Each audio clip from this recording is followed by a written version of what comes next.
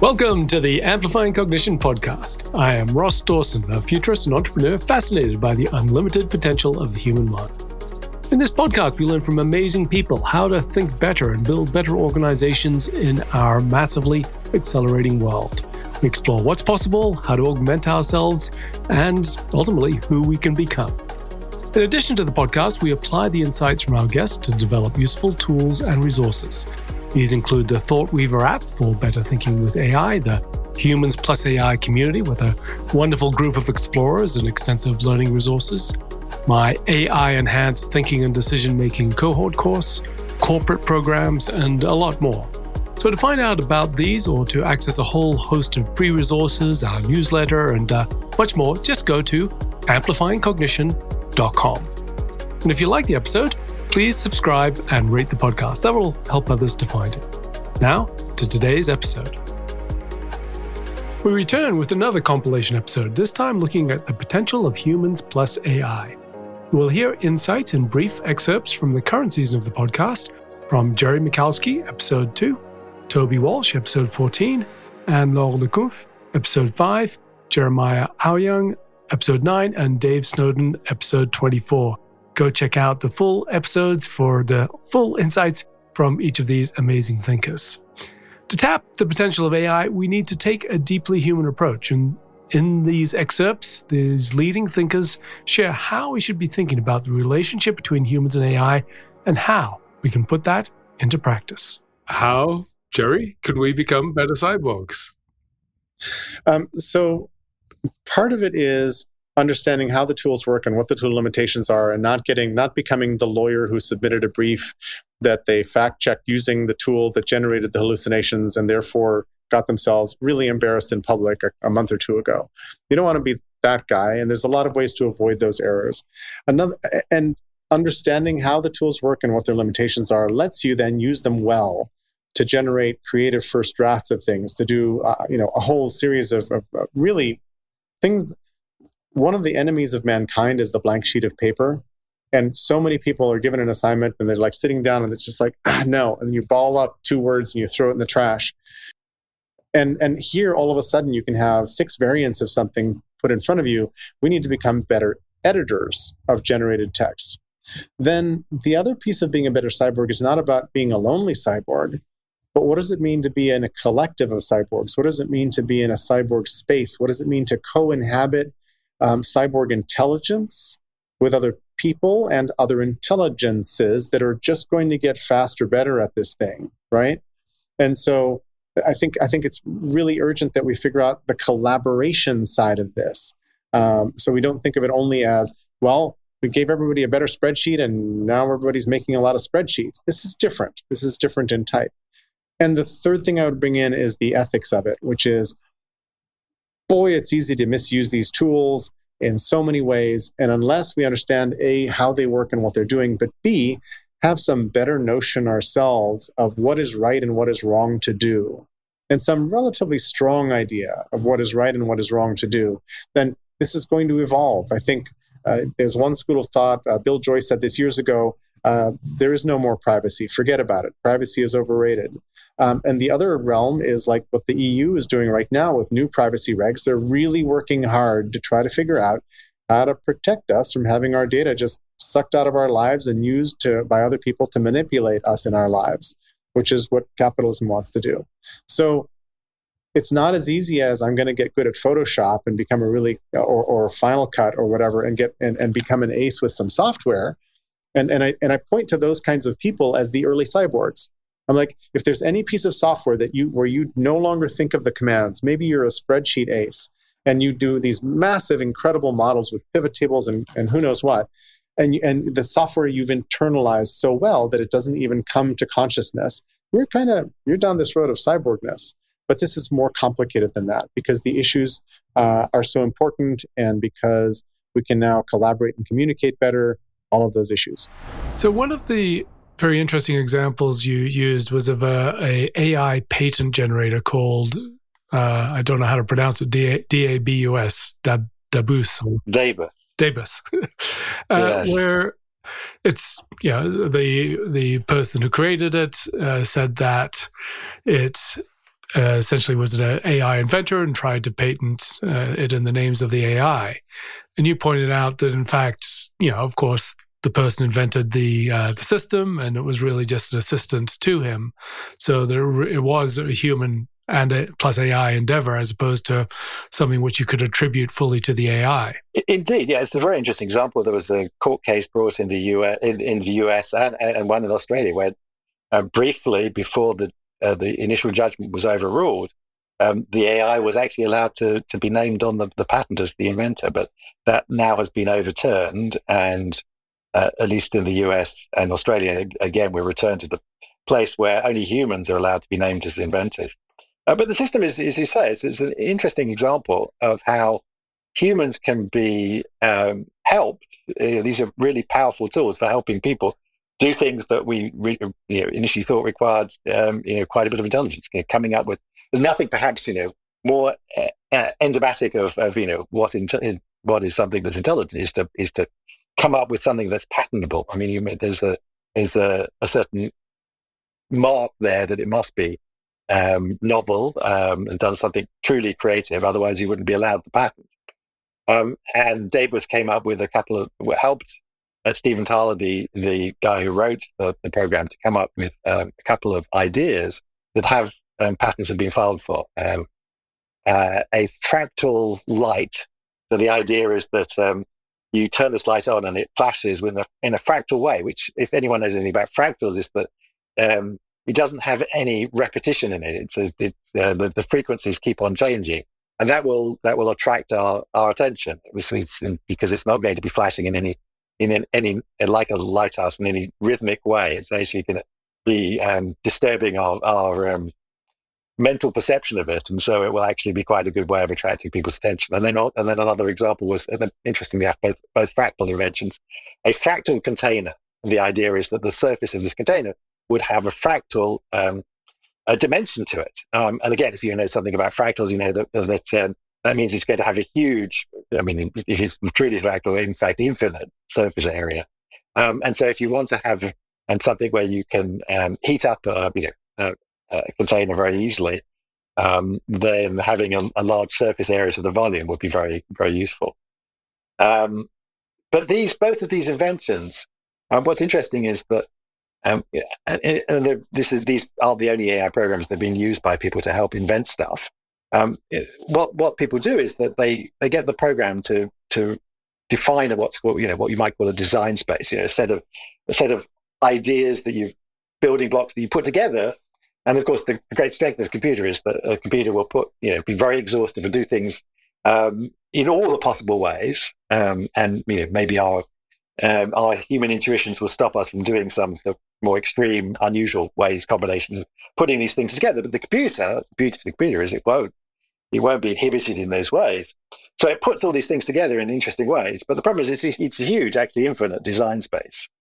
And you've got to tame it in some way. And you've got to say, well, what are the interesting ways of putting things together? And then we come to this, this ill-defined word, interesting.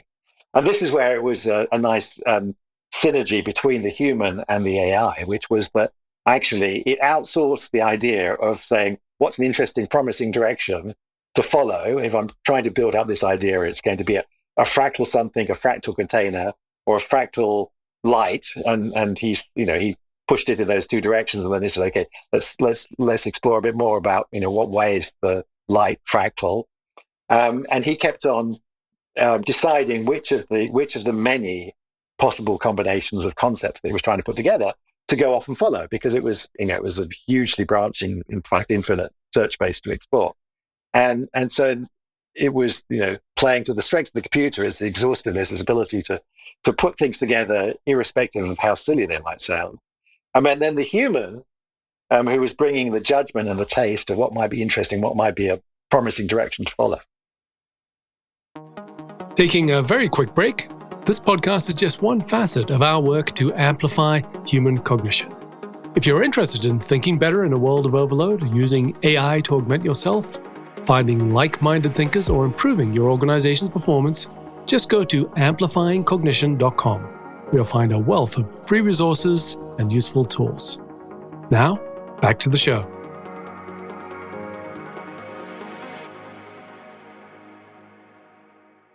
So you've been looking at AI and its potential for creativity, and I think one of the phrases you used around AI to enhance our creativity or to emulate our creativity. I'm more interested in the enhancing, and so I'd love to hear about any approaches that you use, or that where you think we can use AI to enhance our creativity. I'm just going to share my favorite prompt, because I could talk about this at length, but I'm just going to share my favorite prompt that I use all the time. So what I'll do is that I will write something that I'm working on. Could be a paragraph, that could be for my book, that could be for my blog, that could be for a script for a YouTube video, that could even be for a research paper for my PhD. So I will do my best to write the best version possible of what I think covers everything. And then I will copy and paste it in ChatGPT, and I will ask, what am I missing? And that's it. That's the prompt. What am I missing? And every single time, there will be at least one thing, one blind spot, something that I forgot to address. And obviously, some of the things that ChatGPT will come up with, I'll be like, well, that's not really relevant, actually, so I'll just ignore it. But there will always be one thing where I'm like, oh, wow, that's really interesting, actually. And so I'll go and I'll research this, and I will augment the final piece with that aspect that I completely didn't see in the first place. So in that sense, I can use AI as a thinking partner, and I can get to the same result very quickly that I would get, and I still get. That's not replacing it, because I really enjoy doing this, but having a long conversation with a friend where you're telling them, hey, I've been thinking about all of these things. And then, you spend a whole evening together discussing those ideas. By the end of the evening, and I often actually take notes after spending an evening with a friend chatting about different things, because by the end of the evening, there will be several questions the friend asked, several topics that you ended up exploring that you didn't even imagine were connected with what you were discussing in the first place. So this is a shortcut to that. It's a thinking partner. It's a lot faster. And then, I do feel like that my work is a lot better in the end than if I just relied on just me thinking about everything in every angle. Yeah, no, I think that's one of the best uses for it. Similarly, I sort of say, okay, this is what I've thought. What else is there? Or similar. So I think, so part of GPT for red teaming, as in challenging, you bring and say, well, what's wrong with my argument, or how could it be improved, or what's missing, or all of these other things, I think are, one of the strongest ways to do it. So two broad approaches. One is you say, okay, let's start GPT to do something, and you can work on it if you've got writer's block, whatever. But the other is you come up with everything, and then you throw it in and you see what can be added to it. Yes. And in both cases, I think it's playing off your own strength and its own strength. Like, I think at this stage, at least, it's not a really good writer. It's really like, I haven't seen any AI right now that can write like a human being does, or, it can write like a basic, SEO level type of article. But if you want to write something that really moves people, that really makes them feel connect, at this stage, we're not there. And it's interesting. I don't know if we'll get there, because the way it's trained is on everything. And so you get to this kind of like average level of writing that is not necessarily the best that can be produced by a single human being that really pours their heart into something.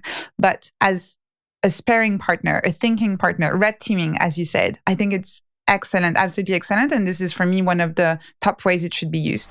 Particularly interested in the humans plus AI. So humans are wonderful. AI has extraordinary capabilities. So from the big picture frame, how should we be thinking about humans plus AI? How humans can amplify their capabilities with AI? I think that verb amplify is correct. And there's a book written by Reid Hoffman, co-written with friends of mine, called Impromptu, that talks about AI amplifying humanity. And I think that is the right lens of this. All tools that we've built, technologies throughout the course of human history, have done that. from fire to splitting the atom to technology to AI. And I do believe AI is at that level. It is quite significantly going to change society in many ways. So the goodness of what humans desire, this tool will do that. The badness of the bad players, these tools will also amplify that as well. So it's for us to determine the course of how these technologies will be used. But there's something different here where the experts I know believe that we will see AGI, artificial general intelligence, equal to human intelligence within the decade. So this is the first time, Ross, that we've actually created a new species in a way. And I think that's something quite amazing and shocking. So these are tools that will amplify what we desire as humans, what we already do. So if we frame AI as a new species, as you put it, as a new novel type of intelligence, and one of the key points is that it's not replicating human intelligence. Some AI has been trying to model human intelligence and neural structures. Others have been taking other pathways, so it becomes a different type of intelligence.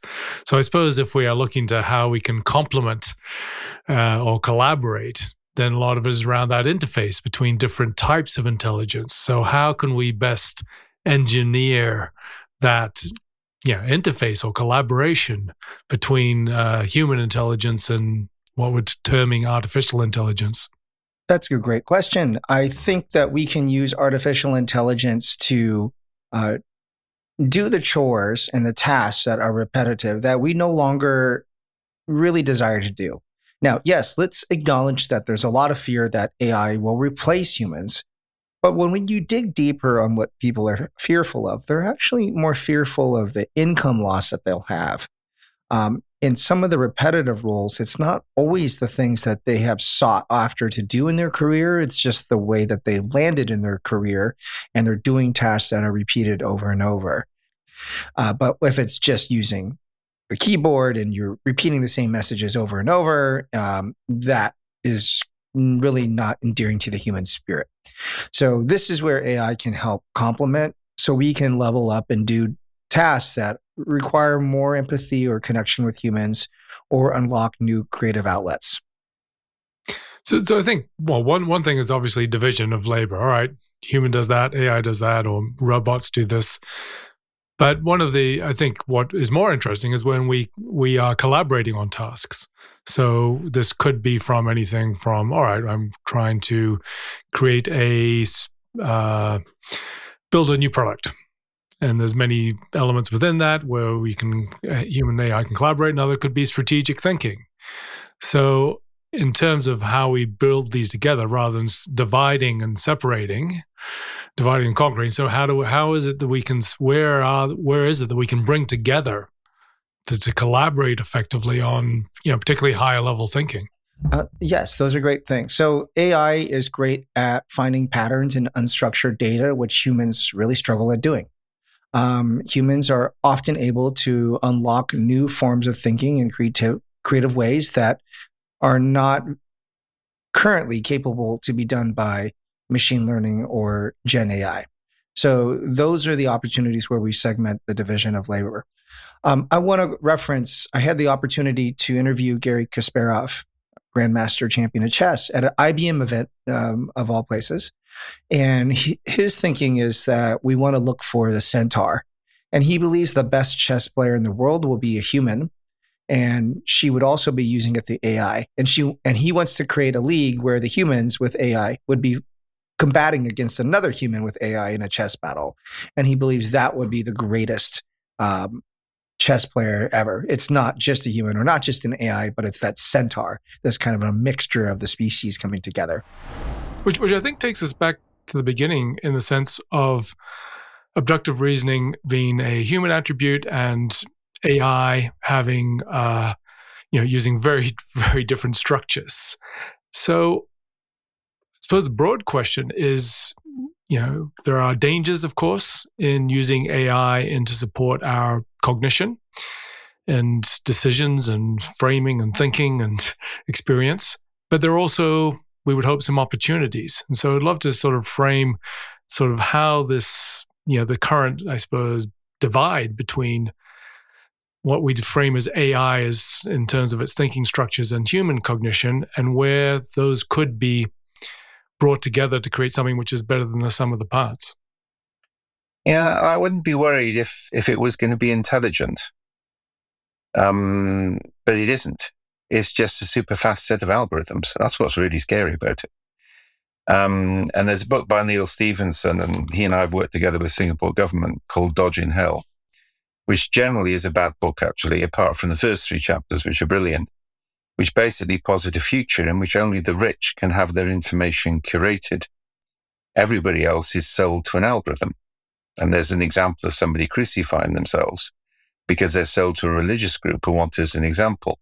And to be quite frank, that's pretty close where we are. There are AI bots now which tailor a lie to people and give it to them on social media as they're approaching the ballot box. All right. So this stuff is significantly scary.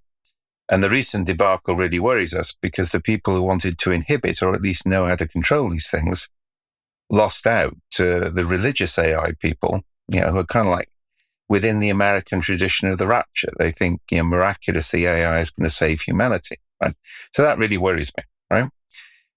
On the other hand, and also they can't think abductively. And by the way, I'm dyslexic. Dyslexics think abductively all the time.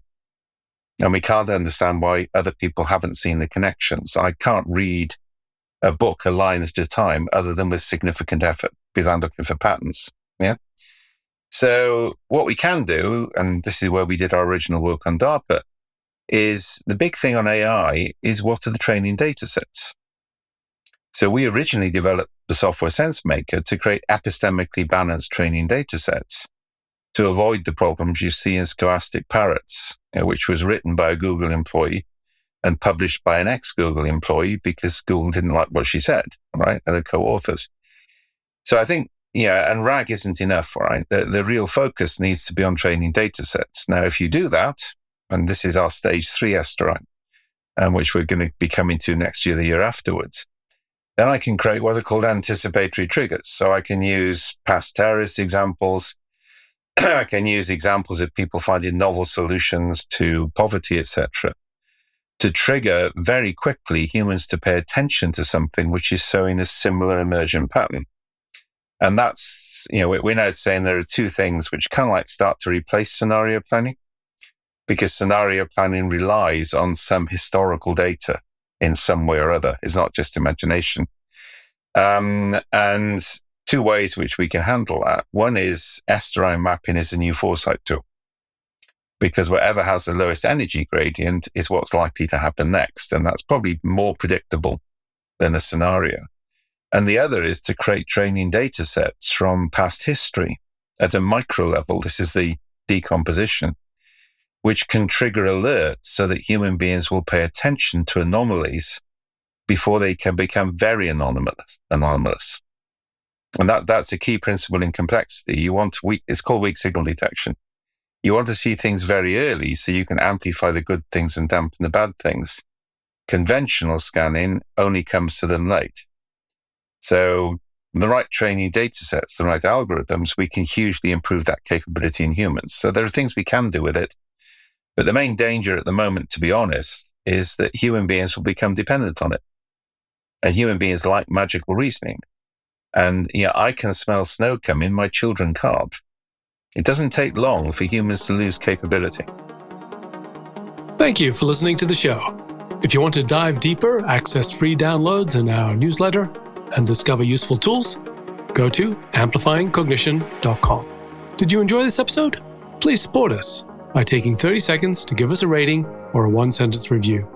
Thank you for your support. Thank you for listening, and have a wonderful day.